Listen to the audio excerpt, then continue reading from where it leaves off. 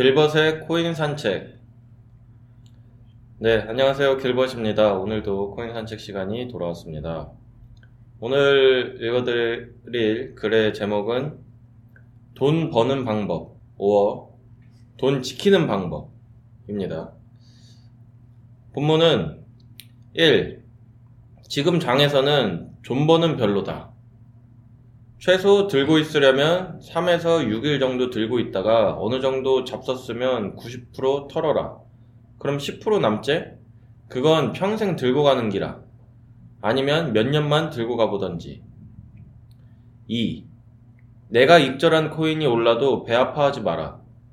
네 밥그릇은 거기까지인 기라. 알겠나?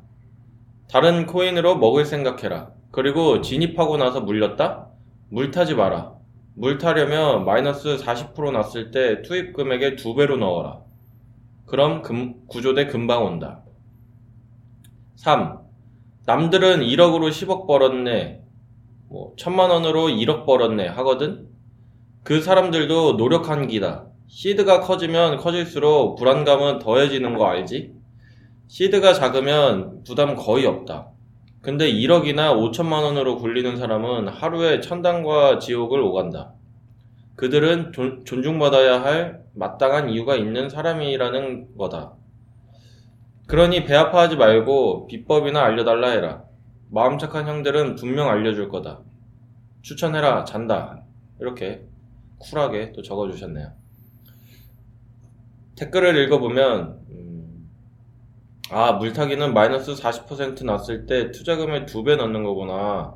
이런 거 알려줘서 고마워. 괄호치고 코리니 이렇게 해주셨네요.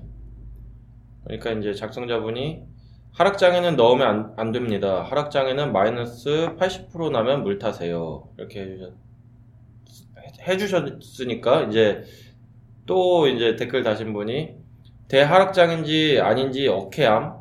마이너스 40%까지 가본 적이 사실 없어서 유유. 마이너스 80%면 강제 존버 아님? 하시니까 이제 또 다른 분이 또 들어오셔서 40% 떨어진 상태에서 하락 안 끝났다 생각하고 80%를 기다리는 건 최고점 매도보다 어려움. 이렇게 적어주셨네요. 이건 상관없는 글인데 마지막에 또 어떤 분이 존나 딱밤 세게 때리고 싶네 이렇게 하셨는데 왜 그런지 모르겠네요. 네, 어쨌든 글이 맞는 말인 것 같아요. 근데 이게 딱히 돈 버는 방법이고 돈 버는 지키는 대단한 방법인지는 모르겠지만 2번, 3번은 맞는 말씀이시고 1번은 존버는 별로다 하셨는데 10% 남겨서 평생 들고 가라고 하는 것도 이것도 존버 아닌가요? 근데 이분들 입장에서는 10% 남기는 거는 존버라고 하기 좀 뭐하다 생각하셔서 이렇게 표현을 하신 건지 몰라도 2번, 3번은 공감이 가는 것 같아요. 이렇게 사실 사람들 보면은 요즘에 특히나 코인을 하시는 분들이, 새롭게 하시는 분들이 다들 주변에서 얼마 벌었다 이런 거 듣고서는 오신 분들이 많더라고요. 근데 그런 거는 이렇게 듣고 오시는 건 좋은데, 그러니까 나한테 그걸 얘기해준 사람의 수익을 내가 당연히 저 사람도 냈으니까 낼 수 있을 거다라는 생각을 갖고 들어오시는 거는 진짜 위험한 것 같아요. 그래서 저도 이제 주변에서 코인이나 이런 걸 추천해달라고 하면은 일단 암호화폐에 대해서 그렇게 심층적으로 알 필요는 없지만 어떤 거고 어떤 특징이 있는지 그런 정도는 공부를 하고 했으면 좋겠다 이렇게 그냥 얘기를 하거든요. 좀 너무 진지충이어서 사람들이 싫어할 수도 있겠지만 저는 주변에서 이렇게 얘기해 주는 것만 듣고 혹해서 암호화폐를 시작하는 것 자체가 이제 저는 업계에 있는 사람으로서 그렇게 썩 좋아하지는 않아요. 그렇게 시작을 하더라도 뭔가 이 암호화폐라는 거에 대해서 조금 어느 정도 알아보고 좀 했으면 하는 마음이 있거든요. 왜냐면 주식은 사람들이 책 사서 보면서 공부하고 그러는데 암호화폐는 무슨 그냥 뭐 그런 공부도 없이 막 들어오니까 이게 사람들이 투기판이라고 하는 거 아니겠습니까? 그냥 주식은 막 공부를 하면서 막 뭐 기업에 대해서 막 공부하고 하는데 암호화폐도 공부할 게 많거든요. 주식보다 결코 적지가 않은데 그런 거 없이 그냥 뭐 유망한 코인 좀 추천해줘 해가지고 그냥 그것만 사면 다 되는 줄 알고 이렇게 착각하시는 분들이 좀 많은 것 같아요. 그래서 뭐 돈 버는 사람 보고선 들어와가지고 똑같이 벌 수는 있겠지만 그거를 꼭 똑같이 못 벌었다고 해서 좀 내가 못하는 건가? 좀 이걸 내가 뭐가 문제가 있나? 이렇게 생각하실 필요 없고 자 마음 편하게 그냥 좀 공부한다 생각하고 하셨으면 좋겠고요. 또 3번도 이제 3번이 이제 이어지는 거죠. 1억으로 뭐 10억 벌었네, 1000만 원으로 1억 벌었네. 이런 거를 부러워하실 필요가 없어요. 뭐 주변에 뭐 1000만 원 벌었다, 뭐 코인으로 1억 벌었다. 사실 그게 실체 돈 찍힌 거를 일단 보셔야 되고요. 첫 번째로 사실 커뮤니티나 어디에 뭐 몇 억 벌었다 이런 것들이 사실 그 뻥이 많아요. 뻥이 많은데 그래서 뭐 이제 요즘에는 수익 인증 막 한다고 막 거래소 사진도 캡처해서 올리고 막 그러잖아요. 그게 다 그런 뻥치는 사람들이 많기 때문에 그런 건데 내 주위 사람들도 뭐 어느 정도 수익이 났을 수는 있겠지만 뭐 막 진짜 대단하게 안 난 건데 대단하게 났다고 하는 걸 수도 있고 뭐 1000만 원 넣었는데 뭐 1000만 원이 500만 원 됐어요. 뭐 그것도 많이 번 거겠지만 그렇게 수익률이 막 엄청 높다고 볼 수는 없는데 그냥 1000만 원 넣은 거 싹 빼고 나 코인 했더니 500만 원 벌었어. 그냥 이렇게만 얘기해 버리면 사람들은 막 되게 와 대단하다 이렇게 생각할 수도 있단 말이에요. 그러니까 전후 사정, 앞뒤 사정 뭐 이런 거 다 한번 들어보시고 그렇게 생각하셨으면 좋겠어요. 아니 솔직히 1억이나 1000만 원 이렇게 넣으실 거 아니잖아요. 솔직히 넣으실 거라면은 뭐 배 아파 하실 수도 있겠지만 뭐 그렇게 넣을 것도 아닌데 나는 뭐 한 10만 원 넣어놓고서는 옆에 사람은 뭐 1000만 원 1억 벌었다 했는데 나는 이제 한 20만 원 벌었네 이러는 거는 솔직히 말이 안 되죠.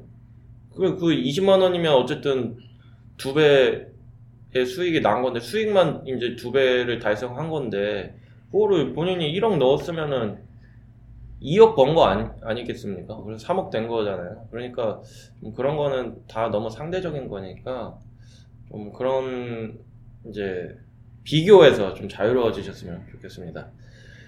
네, 오늘의 코인 산책은 여기서 마치도록 하겠습니다. 다음 주에도 알찬 커뮤니티를 가지고 돌아오도록 할게요. 들어주셔서 감사합니다.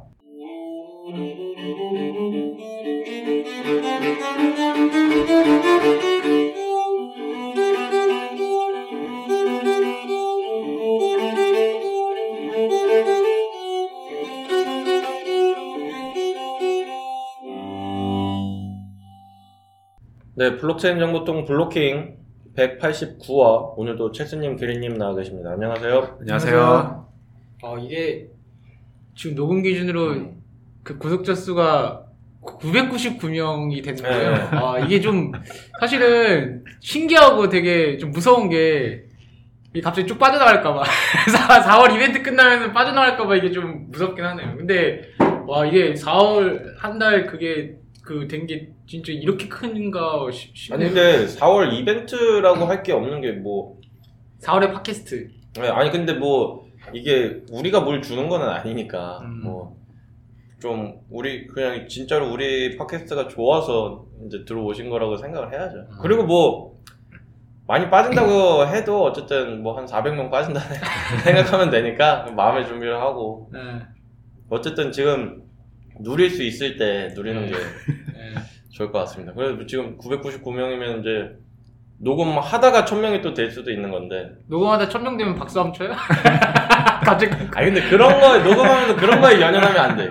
그러면은 녹음에 집중을 못 하니까 아무튼 자 그럼 한 주간 또 어떻게 지내셨나요? 저는 요즘에 진짜 생각지도 못하게 저 5스타즈에 좀 빠져 있어요. 그래서 지난주에 완전 혹평을 했는데 그러니까 이게 왜 빠졌나 했더니 5스타즈가 그 고인물들이 너무 많이 모여가지고 신규 서버를 오픈했거든요. 그래서 신규 서버를 오픈하면서 이제 논쟁이 생겼어요. 근데 그거부터가 재밌어요. 굿 서버에서는, 아니, 현질했는데 신규 서버로 들어가게 되면은, 나 자기네들은 뭐냐, NFT로 옮겨달라, 이런 아이템 옮겨달라, 이런 얘기가 있고, 이제 신규 서버로 오는 새로운 유저들은, 아니, 지금 고인물들 때문에 아이템도 못 먹는데, 카드도 못 먹는데, 당연히 이제 새 판을 깔아야 되지 않겠느냐. 그래서 저는 당장 신규 서버로 옮겨가지고 했는데, 랭킹 100위 안에 들었어요, 하루 만에. 그래가지고 너무 재밌는 거예요, 게임이. 그래서 떨어지기 전까지 이게 좀 즐겨보려고 하고 있어요. 아니, 신규 서버 생겨도 어쨌든 뭐 거기 카드가 없어지는 건 아니니까 그러니까 완전 새 판이에요, 여기는. 그러니까 그 전에 있는 카드를 가져올 수가 없어요. 그래서 NFT가 이게 나오고 있는 게, NFT를 통해서 빨리 지갑을 만들어서 옮길 거면 이쪽으로 옮길 수 있게 해달라. 그런데 아니, 신규 서버가 아예 더 뭐 좋은 건가? 아예 판이 아예 뭐. 그러니까 굿 서버는 고인물들만 하는 거예요. 그러니까 사실 현질하는 이유가 남들보다 세기 위해서, PK 뜨거나 할 때 좀 세기 위해서 하는 건데, 다 자기랑 안 싸우려고 그래요. 새 판을 깔아놔요.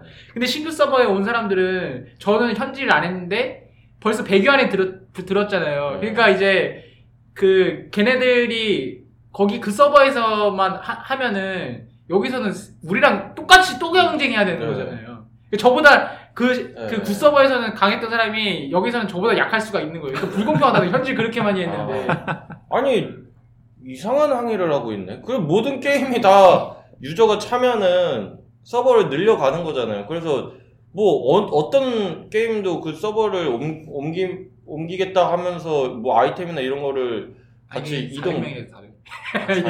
이탈을 하는데 왜 굳이 거기다 새로운 서버를 만들어가지고, 그러니까 많은 유저가 많은 것도 아닌데 옮기는 것에 대해서 이제 불만을 이제 하는 거죠. 아니 뭐 지금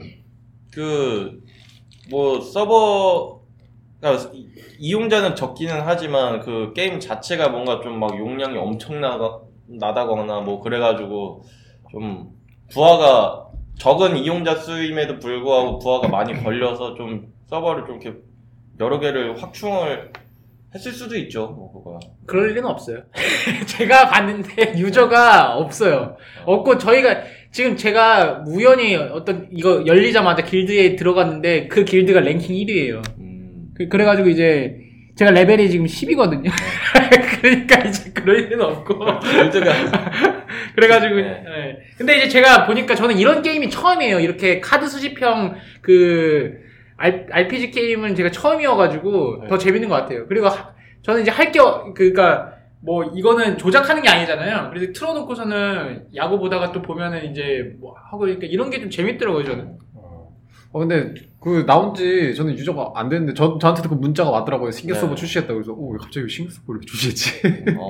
나는 왜 못 받았지? 네. 내가 가입 안 했구나. 1000명.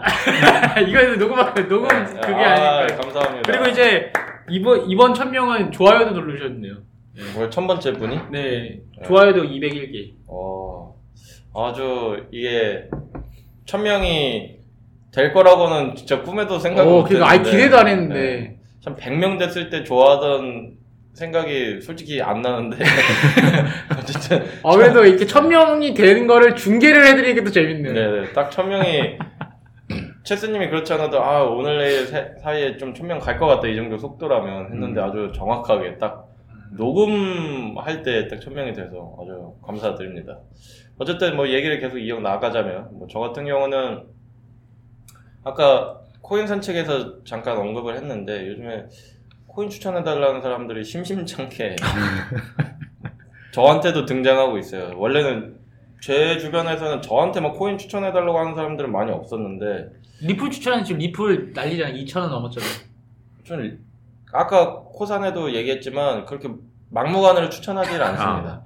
그냥 아예 추천 자체를 좀 꺼려하고, 뭐 그냥 굳이 그래도 한 종목만 좀 해달라 그러면 그냥 비트코인 그냥 얘기하는 편인데, 아니 뭐 어떤 친구는 뭐 자기 형수가 하는데 형수가 물어봐 달라고 해서 형 하는데 이제 제가 무슨 이제 친구한테야 뭐 어떻게 추천을 한다고 하지만 친구 형수님 그거 하시는 거 추천해줬다가 그러면은 이제 친구도 뭐 난처해질 수도 있고 그렇잖아요. 그래서 저도 뭐 웬만큼 뭐 알고 뭐 공부를 하고 뭐 이런 사람이면 같이 얘기를 하면서 뭐 이런 코인 저런 코인 있던데 어떻게 생각해? 그러면 그때 뭐 제 의견은 얘기할 수 있겠지만 아무것도 막 모르는 그냥 막 일자무식인데 코인 하나만 추천 좀요 이런 거는 그냥 제가 싫더라고요. 그래서 제가 이제 단톡방에서도 누가 막 추천해달라길래 욕먹을 거 각오하고 나는 그래 이 업계 사람인데 업계에 있는 사람인데 우리 업계에 방해되는 일은 나는 하고 싶지 않다. 그러니까 추천은 뭐 추천해주는 건 나 코인도 잘 모르고 추천해 뭐 그럼에도 불구하고 뭐 추천이야 뭐 해줄 수는 있겠지만 너네들이 나는 이 시장에 암호화폐나 블록체인에 관심을 가져주는 게 나는 더 좋지 막 공부하고 그래서 그런 얘기를 나와 같이 하는 게 나는 더 좋은 거지 그냥 너네 뭐 이런 업계 이런 사정에 대해서는 전혀 관심도 없고 그냥 핫하다니까 코인 하나 추천받아서 투자하려고 하는 거는 나는 우리 업계에는 그거는 진짜 우리 업계 존먹는 행동인데 내가 그런 행동을 부추기고 싶진 않다. 이렇게 얘기를 해서 욕을 엄청 바가지로 먹긴 했는데 어쨌든 저는 그런 사람들이 사실 돈 버는 게 목적이니까 뭐 하나 해줘요 그냥 리플이요. 근데 리플은 제가 또 다른 친구가 거기서 왕창 한번 세게 물려가지고 최수님도 아시는 친구예요. 근데 지금 안 물렸을 텐데 지금 2,200원인데. 아니 그 전에 이미 뺐죠. 구조대가 오기 전에 뺐어요. 네, 오기 전에 스스로 나가서 뭐 딴 걸 그래도 꽤 번지 점프하셨네. 네, 그래도 벌었다고는 하더라고요. 네.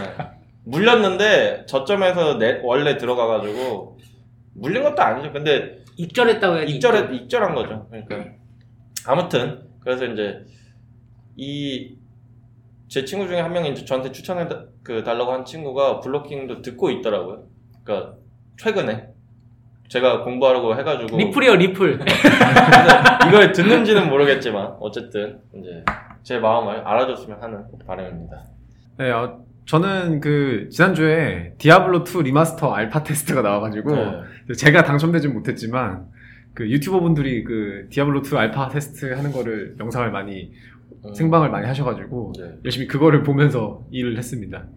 근데 이 사람들이 디아블로3는 별명이 뭐냐면 똥게임이에요. 똥게임 아니면 수면게임인데 이상하게 게임을 하면은 자게 돼요. 게임이 막 되게 분위기가 소프트하고 부드럽고 이래가지고 사람들이 수면게임 하다가 잠 잘 오는 게임 이렇게 하는데 디아블로2는 되게 향수를 가지신 분들이 많아가지고 다들 와 PC예요? 이거는 뭐 PC로 나오고 닌텐도 스위치로도 나오고 맥 뭐 전부 다 할 수 있게 이제 아마 올해 말쯤에 나온다고 해가지고 해봐야 되겠네. 네, 거의 대부분의 유튜버들이 다 해가지고 저는 열심히 그걸 많이 봤습니다.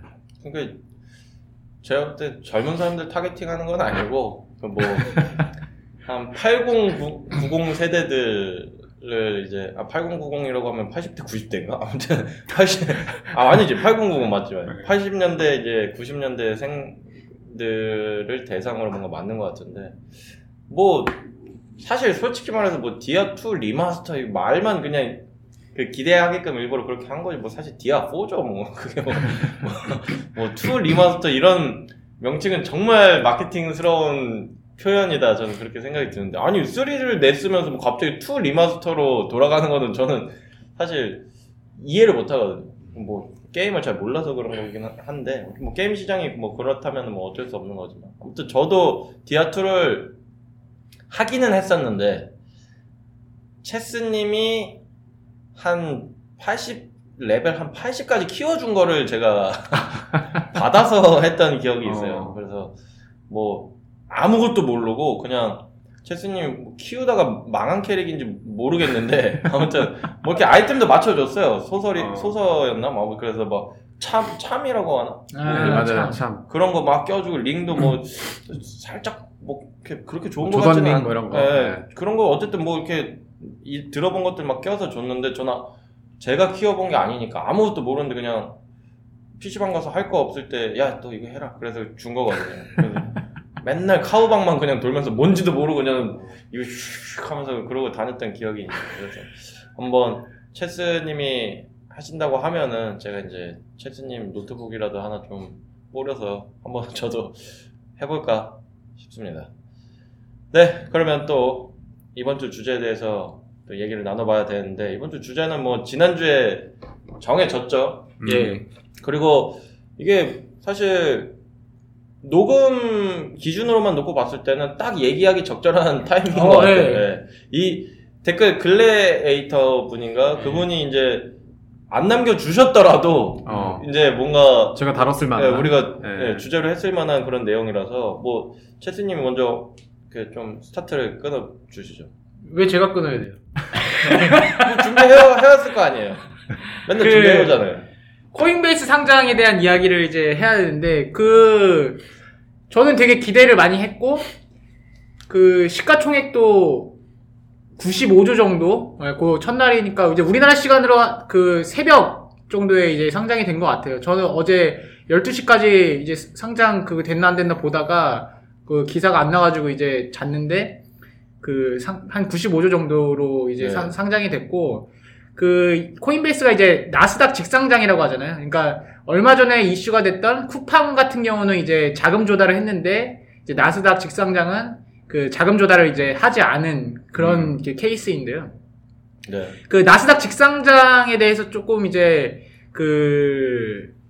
궁금해하실 수도 있어서 말씀을 드리자면은 만약에 이제 자금 조달을 할 경우에는 거기 한 10% 정도를 중개인한테 줘야 돼요. 그러니까 예를 들어서 2조를 조달하게 되면은 지분 이석도 되는데 거기서 2천억 정도를 이제 주관사로 이제 수수료를 줘야 되고, 그 다음에 이제 보호예수라고 해가지고 기존에 있는 주주들이 한 180일 정도를 주식을 매도를 못해요. 그러니까 갖고 있어야 돼요. 락업이 걸려있는 네, 락업 걸려 있어요. 네.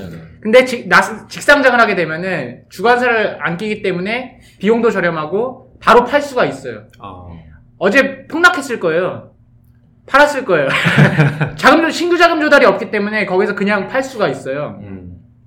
그래서 이제 시가총액이 한 95조 정도 그렇게 되는 거고, 그리고 이제 코인베이스에 대해서 이제 간략하게 말씀을 드리자고 하면은, 코인베이스는 이제 2012년도에 세워진 이제 거래소인데 세계 최초 거래소는 아니에요. 세계 최초 거래소는 이제 2010년도에 세운, 저도 잘 모르는 그런 거래소고, 그 뒤에 세운 유명한 거래소 중에 하나는 이제 유명한 마운트콕스, 네, 파산한 마운트콕스가 그 뒤에 일어난, 코인베이스는 그 뒤에 이제 생긴 2012년도 거래소인데, 네. 코인베이스 같은 경우는 이제 미국이랑 유럽 쪽에서 이제 은행 계좌로 이제 비트코인을 사고 팔 수 있는, 그리고 이제 거래량 같은 경우는 이제 사실 업비트가 1조 규모일 때 3천억 정도예요. 그렇게 이제 크지 않은 규모인데, 이제 수수료가 좀 이제 세가지고 이제 매출이라든지 영업이익이 조금 많이 발생하는 그 정도로 이제 가지고 이제 얘기를 해보면 될 것 같아요. 저는 사실은 코인베이스가 항상 잘 되는 것을 상당히 놀라고 있던 유저 중에 하나였는데, 왜 그러냐면은 제가 많이 어제 어깨 들어와서 본 거래소들은 누가 더 코인하고 토큰들을 많이 상장하느냐, 요걸 가지고 대결을 하는 것들이 많았거든요. 사실 바이낸스가 그렇게 해서 커졌는데, 코인베이스는 되게 한결같이 정말 적은 수의 코인, 특히 비트랑 뭐 이렇게 강력한 거 몇 개만 가지고도 정말 세계 최고의 명성을 항상 유지하고 있어가지고, 참 대단하다는 생각이 들더라고요. 비결이 뭘까요? 비결을 왜 저한테 물어보세요? 아니, 코인베이스에 물어봐요. 저는 사실 외국 거래소라고 한다면 바이낸스밖에 이용을 안 해봐가지고 근데 사실 많잖아요. 비파이넥스나요? 네, 비파이넥스 비파이넥스도 있고 다른 여러 가지 거래소들 유명한 데가 많은데, 사실 저는 이용해보진 않았거든요. 왜냐면 거기 제가 무슨 달러 계좌가 있는 것도 아니고, 물론 자전거래 하기 위해서 이용할 수는 있겠지만, 제가 그 정도로 코인 투자를 이렇게 적극적으로 하는 사람은 아니어서 안 해봤는데, 코인베이스는 그 정도로 뭔가 말씀하신 것처럼 몇 개 상장을 안 시키고도 이렇게 딱 꿋꿋하게 이렇게 지속적으로 이렇게 인기를 끌 수 있는 그런 요소들이 있나. 그게 이제 이걸 봐야 돼요. 이 크립토가 처음에 들어왔을 때는 이제 어떤 게 있었냐면 규제 리스크가 있었어요. 그러니까 뭐냐면은 이제 지금도 코인베이스가 이제 코인베이스를 부정적으로 바라보는 사람들은 이제 정부가 이거 비트코인 막으면은 얘네들 거래량 이제 엄청나게 줄 건데 그때는 이제 그 지금 정도의 매출이 안 나올 거다 이렇게 얘기가 나오는데 크립토는 태생적으로 기존 금융과 좀 다른 그 길을 가기 위해서 나왔기 때문에 항상 규제 리스크는 가지고 있어요. 이런 규제 불확실성을 해소할 수가 없어요. 근데 코인베이스는 지금까지 잘해왔던 게 상장을 많이 안 시켰기 때문이에요. 그렇기 때문에 그렇기 때문에 미국 규제 당국에서부터 이제 보호를 받을 수가 있는 거예요. 신뢰성이 있는 거죠. 네네.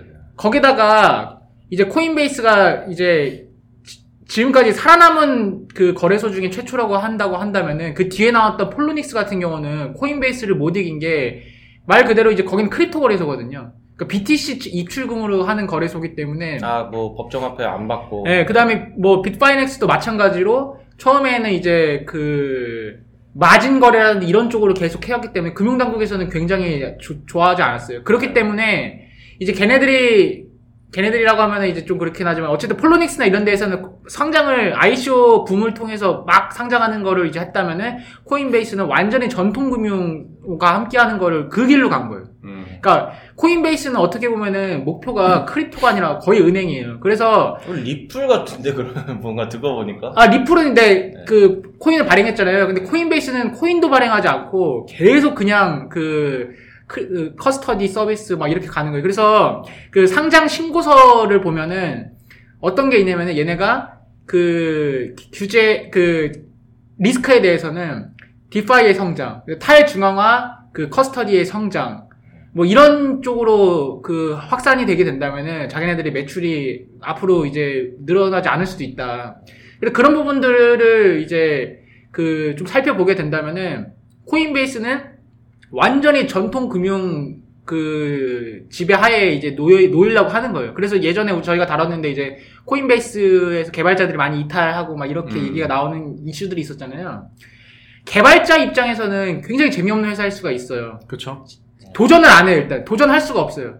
대신에 이제 이 이슈가 되게 많은 얘기를 할 수가 있는 게 어쨌든 간에 전통 금융사가 자기네들 지배하에 놓여 있으면은 인정을 해주는 이제 사건이 벌어진 거예요. 원래는 너네 안 돼, 비트코인 사기야 이렇게만 나오고 그 상장할 때 또 파월이 미국에서 그 파월이 또 비트코인은 그냥 투기고 그냥 그렇게 한 이유가 이게 이제 정치적인 이제 싸움으로 이제 변해버린 거죠. 근데 이제 그런 와중에 이제 코인베이스는 상장을 한 거예요. 일단 상장을 했고 어떻게 보면 이제 성공을 한 거죠. 어쨌든 95조면 예상한 것보다도 예상 가격이 한 75조 정도 됐는데 훨씬 더 높은 가격 형성됐고 이제 하락이 됐다라는 거는 그 기존 주주들이 팔았을 거예요. 신규 그게 아니었으니까. 그래서 뭐 팔았으면은 이제 엑시트도 어느 정도 한 거고요.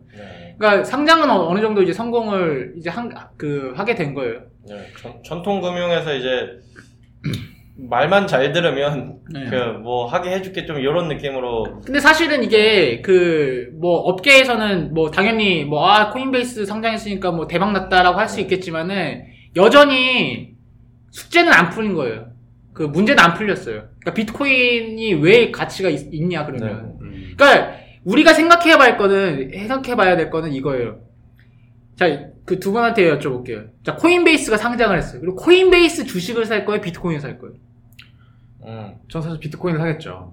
저도 주식을 안 합니다. 근데 비트코인을 사게 되면은 사실 코인베이스 주식의 의미가 없거든요. 왜냐면은 비트코인이 성장하게 되면은 코인베이스도 같이 성장을 하게 되는데 예를 들어서 비트코인 성장보다도 코인베이스의 성장이 더 빠르면 코인베이스 주식을 사는 게 낫겠죠. 근데 사람들은 비트코인 살 거야, 코인베이스 주식을 살까라고 했을 때는 비트코인 살 거예요, 아마. 왜냐면 더 빠르게 성장할 거라고 생각을 하니까. 그 말은 뭐냐면은 코인베이스가 더 생산하는 가치가 무엇이냐라고 했을 때는 사실은 이제 뭐 투자자가 지적한 것 중에 하나가 이제 BM이 뭐냐라고 했을 때는 거래 수수료다라고 했을 때는 그 거래 수수료가 가치를 생산한 거냐라고 했을 때는 가치는 비트코인이 생산한 거고 그러니까 환전소죠. 환전소의 역할인 건데 과연 이제 이 주식이 어떤 의미가 있느냐라고 했을 때는 애매한 거죠. 그렇죠. 뭐 애플은 아이폰 만들고 컴퓨터 네. 만들지만 코인베이스는 뭘 만들어내냐, 실제적인 네. 어떤 실제 부가가치를 만들어내는 요거에 대한 얘기네요. 그래서 우리가 비교해봐야 될 게 재밌는 게 있어요. 자, 쿠팡이 100조인데 코인베이스는 쿠팡은 맨날 적자인데 100조고 코인베이스는 그거에 뭐 몇천 배? 아니 사실 영업이익으로 따지면은 뭐 이게 산술적으로 계산도 안 되는데 그 정도 영업이익을 냈는데 왜 쿠팡보다 아래냐? 이 질문이 있을 수가 있어요. 근데 거기에 답변이 있는 거예요. 쿠팡 같은 경우는 어쨌든 뭐 시장 규모라든지 이런 게 이제 국내에서 한정되어 있더라도 어쨌든 이제 배송을 빠르게 해준다는 것들, 배송 인프라를 구축해서 물건을 빠르게 이제 보급할 수 있다는 것 자체가 핵심적인 요소고 그것 때문에 뭐 음식도 되고 음식 배달도 되고 여러 가지로 확장할 수 있는 여지가 있는데 코인베이스는 뭘 확장하느냐 도대체. 코인 상장 아니면은 확장을 할 수가 없는 거예요. 근데 코인 상장을 함부로 못해요. 일단 전통금융이기 때문에. 그러니까 한마디로 부가가치를 하는데 제약이 많단 말이에요. 거기다가 지금 미국이나 유럽권에서 이제 많이 거래가 된다고 하는데 지금 회원수가 뭐 4,300만인가 하여튼 몇천만 명 되는데 월간 사용자 수가 610만 명이에요. 그러니까 미국, 유럽 잡고도 610만 명이거든요. 그러면 앞으로 더 많이 거래가 되겠지라고 했는데 그럼 과연 이제 이 사례가 나왔을 때 코인베이스가 혼자 독점할 수 있느냐라고 했을 때는 다른 거래소들이 많을 수가 있다는 거죠. 업비트나 우리나라 거래소만 하더라도 월간 사용자 수가 이제 300만, 400만이면 사실 미국, 유럽 다 잡은 시장치고는 큰 건 아니거든요. 그러니까 이제 이런 식으로 생각을 하다 보면은 그러니까 코인베이스가 영업이익이 많고 하겠지만 이거는 지속적으로 좀 봐야 된다. 왜냐면은 쿠팡 같은 경우도 성장할 때 자 서울 먹고 뭐 이렇게 먹고 전국을 먹는다라고 하는 시장 규모가 이렇게 보이잖아요. 근데 그 규모가 확장되는 거잖아요. 그래서 그게 이제 모델을 통해서 예측 가능한 거고. 그러니까 몇 배 성장하고 있는데 코인베이스 같은 경우는 영업이익이 난 작년하고 올해인가 이렇게 2번 났고 나머지 거의 다 적자였어요. 근데 이제 매출이 상승폭이 몇 배 성장이 아니라 들쭉날쭉이란 말이에요. 그러니까 환경의 영향을 굉장히 많이 받는 업종이기 때문에 이게 과연 지속 가능할 것인가에 대한 의구심이 되게 많은 거고 이제 크립토가 장점이 전통금융과 다른 길을 가기 때문에 장점이라서 여러 가지를 자유롭게 할 수 있다는 게 장점인데 코인베이스는 지금 일단은 손발이 묶여 있는 거예요. 어떻게 보면 함부로 못해요. 이미 코인 상장도 무슨 상장 심사하는 심사위원단이라고 해야 되나? 위원회를 꾸린다고 하더라고요. 그쵸. 금융 전문가들 이렇게 껴가지고 한다고 하는 거 보면은 확실히 이제 상장은 더 자유롭지 못하게 될 것 같은데. 그리고 마지막으로 이제 궁금해 하실까봐. 자, 업비트 나스닥 상장 이 얘기가 나오고 있어요. 네. 근데 이제 이거에 대해서도 생각을 해보자면은 지금 코인베이스 사례를 보면은 일단은 은행 계좌를 열기 위해서 굉장히 많은 노력을 해야 돼요. 네. 코인베이스에서 100개 거래소, 100개 나라에서 거래가 된다고 하는데, 실질적으로 우리나라 사람들은 코인베이스를 이용을 못 해요. 이용을 하는 거는 비트코인 입금해서 딴 걸로 전환하는 크립토 입출금 그 정도고, 실제로 은행 계좌를 이용할 수 있는 건 유럽과 미국이에요. 결국에는 은행 계좌를 받아야 되는 거거든요. 그러면 이제 코인베이스 같은 경우는 어쨌든 미국이랑 유럽 사람들은 이제 입출금해서 매수매도까지 다 이용할 수 있는데, 우리나라 사람들은 안 돼요. 그러니까 국가 확장이 생각보다 제약이 많아요. 그 나라에서 계좌를 터야 되니까. 그래서 우리나라 같은 경우는 바이낸스가 우리나라 와가지고 계좌 못 받았잖아요. 철수했잖아요. 후업이 마찬가지로. 철수했죠. 자, 그러면 이제 업비트를 생각을 해보죠. 업비트는 나스닥 상장을 이제 생각을 당연히 할 수가 있는데, 당연히 이제 코인베이스보다도 몇 배 거래량이 있는 거고, 업비트는 거꾸로 외국인이 이용을 절대 못해요. 국내 사람들만 이제 하니까. 그리고 코인베이스보다 더 위험한 코인들을 많이 가지고 있어요. 그렇죠. 그러니까 그런 규제 리스크 같은 것들이 오히려 업비트가 훨씬 이제 큰 상황이거든요. 네. 그러니까 김치 코인 같은 것들도 많이 이제 상장을 한 상태이기 때문에 그 다음에 이제 그렇게 해서 매출을 이제 지탱하는 구조고. 그 다음에 이제 업비트 사용자 수가 과연 이제 폭발적으로 늘어날 거라고 했을 때는 이제 회원수 자체가 차이가 너무 많이 나요. 네. 업비트는 1,000만이 안 되고, 이제 코인베이스는 6,000만이 몇천만 되는데, 이제 확장성으로 봤을 때는 이제 코인베이스 쪽이 이제 더 유리하다라는 거죠. 그래서 이제 업비트가 뭐 추진한다라는 거는 이제 나올 수 있는 얘기라고 생각을 하는데 아마 쉽지만은 않을 것 같고, 그 다음에 이제 업비트가 과연 코인베이스보다 더 위의 가치를 이제 할 거냐라고 했을 때는 업비트는 기존에 미국에 있는 전통 금융 지배 하에 놓여 있는 건데 업비트는 그게 아니란 말이죠. 그러니까 상황은 좀 다르게 흘러갈 수 있다라고 저는 생각을 하는 거예요. 저는 이런 점에서도 한번 생각을 해봤는데 코인이 주식이랑 많이 비교가 많이 됐잖아요. 증권 막 이런 거랑 했는데 그런 코인 거래소가 이제 증권사에 이게 상장이 됐다라고 하는 거는 저는 이렇게 한편으로 보면은 코인이 뭐 주식이나 증권이 아니다라고 좀 보여줄 수도 있지 않을까, 잘만 풀면은. 좀 그런 생각을 좀 해봤어요. 그러니까 이거는 뭐 물론 뭐 그냥 코인이 주식이랑 비슷하다고 하더라도 뭐 회사 자체가 상장하는 거는 다른 뭐 얘기인 건 맞지만 어쨌든 사람들이 계속 뭐 코인이 주식 아니겠냐 막 이러면서 하면은 차라리 그러면은 주식과 코인은 그게 맞다면 동일선상에 있어야 되는 거잖아요. 근데 동일선상에 있는 게 아니고 코인은 그냥 완전 주식이랑 그냥 별개의 어떤 그냥 자산, 상품, 그냥 그런 주식과는 완전 별도고 그냥 그런 거를 우리는 그냥 거래소로서 상장을 하는 거다. 뭐 좀 이런 식으로 좀 해석을 해볼 수도 있겠다. 그런 생각이 들더라고요. 그래서 좀 막 생각을 많이 했어요. 코인이 예전에는 코인 거래소가 이게 주식 상장하는 게 맞나? 뭐 이렇게 생각을 막 했었는데 지금 이제 코인베이스가 상장을 했다고 이렇게 하는 얘기 듣고는 이렇게 또 어떻게 한편으로 보면은 뭐 제가 그냥 생각을 잘 못하는 걸 수도 있는데 그냥 이거는 또 코인이 완전 주식과는 별개다라는 걸 좀 보여줄 수 있지 않을까 그런 생각이 또 들었어요. 저 같은 경우는 사실은 그냥 가자를 외치는 쪽인데 왜냐면은 이제 2등이 될 기회를 잡았다.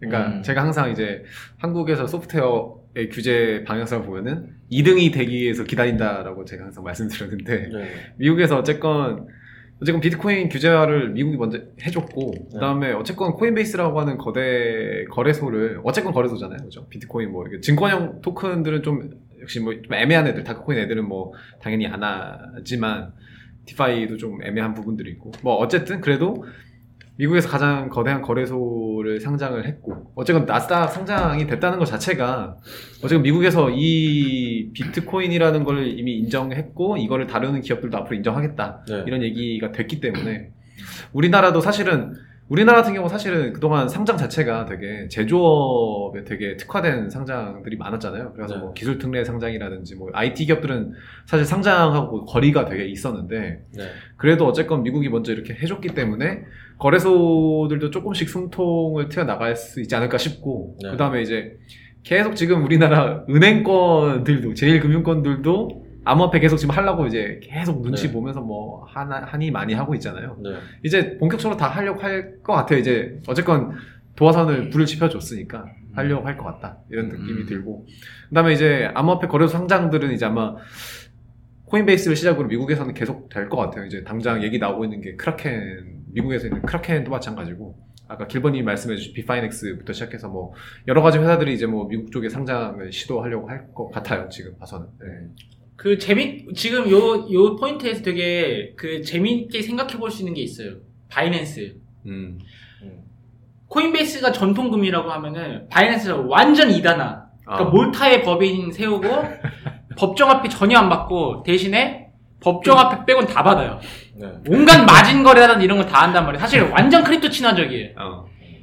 그러니까 크립토를 발전시키는데 일조한 방향이 코인베이스는 제도권 안에서 한다 그러면은 바이낸스는 ICO 붐을 일으켰거든요.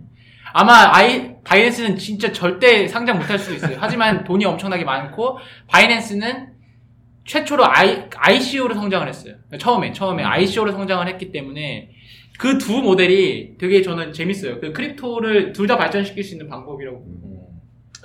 네, 알겠습니다.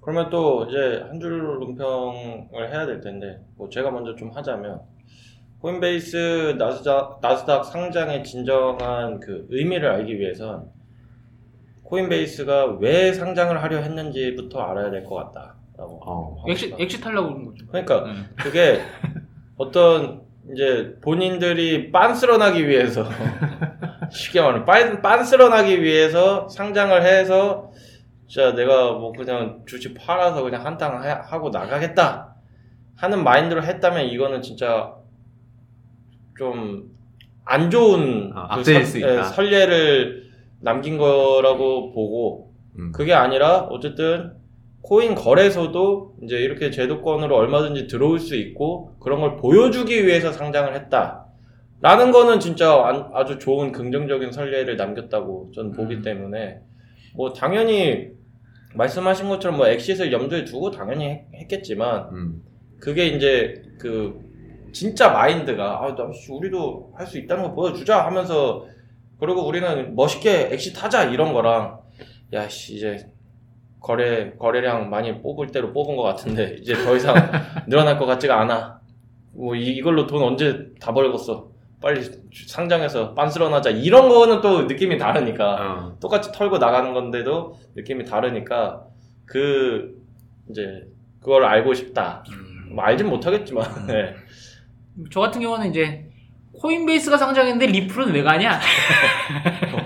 괜찮네. 저는 가자. 네. 리플이요? 아니 리플도 뭐고 사실 그 친구분 중에 리플 들어가는 리맨 있죠. 리맨. 좋아하겠네. 밥 안 먹었는데 아마 좋아하고 있을 거예요. 그때 당시 제가 알기로는 거의 쌌어요. 한 600원 뭐 이렇게. 지금 거의 4배 가까이 올랐는데 지금 한턱 쏴야 되겠네. 뺐을 수도 있고. 근데 지금 그 코인베이스 CEO 그 브라이언 암스트롱이 세계 100대 부호 안에 들었대요. 그래서 자산이 19조. 네, 뭐 그렇게 됐다고 하네요. 그래서 길버님의 말씀처럼 어떻게 뭐 런을 할지 열심히 버틸지 봐야 될 것 같습니다. 아니 리플도 사실 이제 저도 그렇고 제 스타일에 안 맞는 거지. 사실 필요한 사람들이 많다면은 필요한 사람들이 많고 그걸 또 쓰겠다 해서 쓰면은 얼마든지 가치 있는 코인인 거죠. 그건 뭐 개인의 취향이기 때문에 리플도 같이 응원하겠습니다. 네, 그럼 오늘의 코인 산책이라고 얘기할 뻔했는데 오늘 이제 블로킹 189화는 구독자 1000명 달성과 함께 여기서 마무리하도록 하겠습니다. 다음 주에 또 구독자가 많이 빠지면은 저희가 힘도 같이 빠질 수도 있으니까요. 많은 이제 지지 부탁드리겠습니다. 다음 주에도 알찬 주제로 돌아오도록 하겠습니다. 두 분 고생 많으셨습니다. 감사합니다. 감사합니다.